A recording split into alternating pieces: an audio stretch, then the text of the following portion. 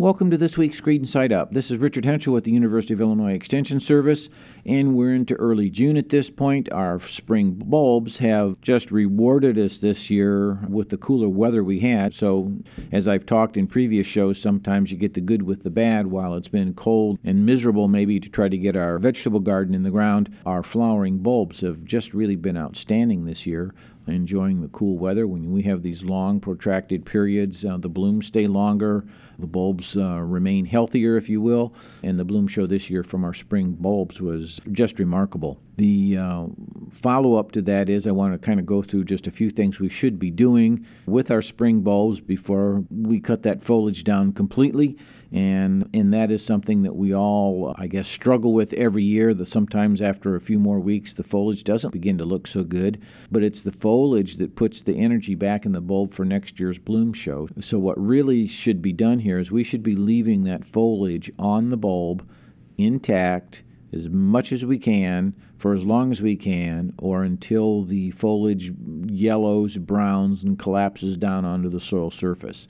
That's telling us that the bulb has finally completed its life cycle for the year. It started in the early spring, so it doesn't go all summer. So by midsummer, that bulb is finished for the season. The best thing you can do is let the foliages stay there and remain. The other item that we can do right now is if your bulb was one of those that actually got pollinated by the bees and other insects, there's a seed head forming on the top of that flower stalk. That's energy that is going to be taken away from the bulb in terms of next year's bloom show again. One of the things we should do is go out and deadhead any of our spring bulbs that had a flower that got pollinated, deadhead the seed. Again, that's very helpful. Daffodils are a pretty good example of a spring bulb that will go ahead, if pollinated, form that seed. And we should just be out there just cutting them off. They can be added to the compost pile. The seeds are immature. You're not going to have daffodil seeds germinating all over the yard, coming back out of your own compost pile. So go ahead, you can compost those. You could snip them off and literally just drop them back into the soil next to the plants in the perennial bed. It's not a hard task, but it's something that I think really is helpful, so that next year we have this exquisite bloom show, or the potential for that exquisite bloom show. A lot of gardeners don't think about perhaps fertilizing a bulb. We hear about doing that when we first put the bulb in the ground to get the bulb established quickly, but once it's up and been growing in our yard, we don't think about that too often. But spring flowering bulbs, just like any other kind of a plant, could use some energy. So if you choose to go out and use a multi-purpose flower garden type of a fertilizer, give those bulbs a bit of energy, and they'll be thanking you for that, and you're going to be rewarded with a strong, good bloom show in the following years. The other thing that's kind of important, if you're going to fertilize, probably ought to water just a bit to dissolve that fertilizer, get it into the soil profile down deep enough so that the bulb root systems can get that. That's kind of one of the requirements there. We've planted some of those bulbs 4, 5, 6 inches into the ground. We apply the fertilizer to the surface. We need to dissolve that fertilizer out of the fertilizer pellet and get it down into the profile where the root systems of the bulbs can have it.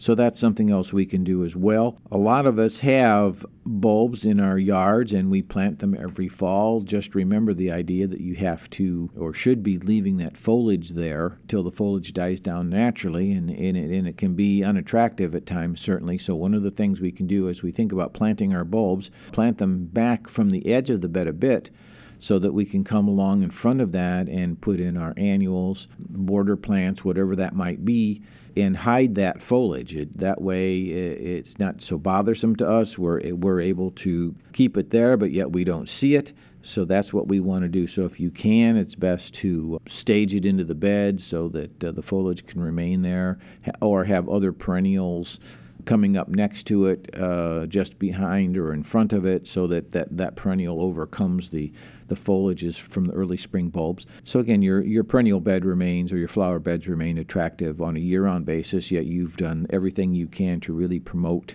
the health of the spring bulb. While we're talking about spring bulbs here, or bulbs in general, now that the weather has moderated sufficiently, if you plant what's called summer bulbs, and those are just bulbs that can't withstand the winter weather outside in the ground and have to be brought in for the winter, it's most appropriate now to be setting out your summer bulbs. Think about cannas and calla lilies and amaryllis bulbs and things of that sort.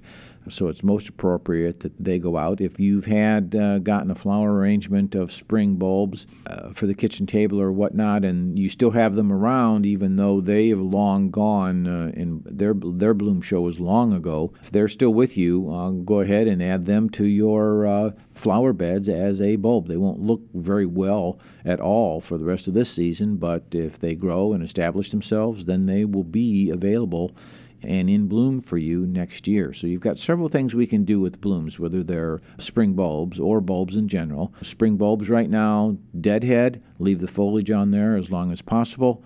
Fertilize them, water them, let them recharge that bulb for next year and give us more good blooms for next year. If you've got summer bulbs you're thinking about, now is about the time. Many of them go in as a transplant. We buy them from the garden stores. We think about cannas. Well, we typically buy a canna plant and put it in the ground.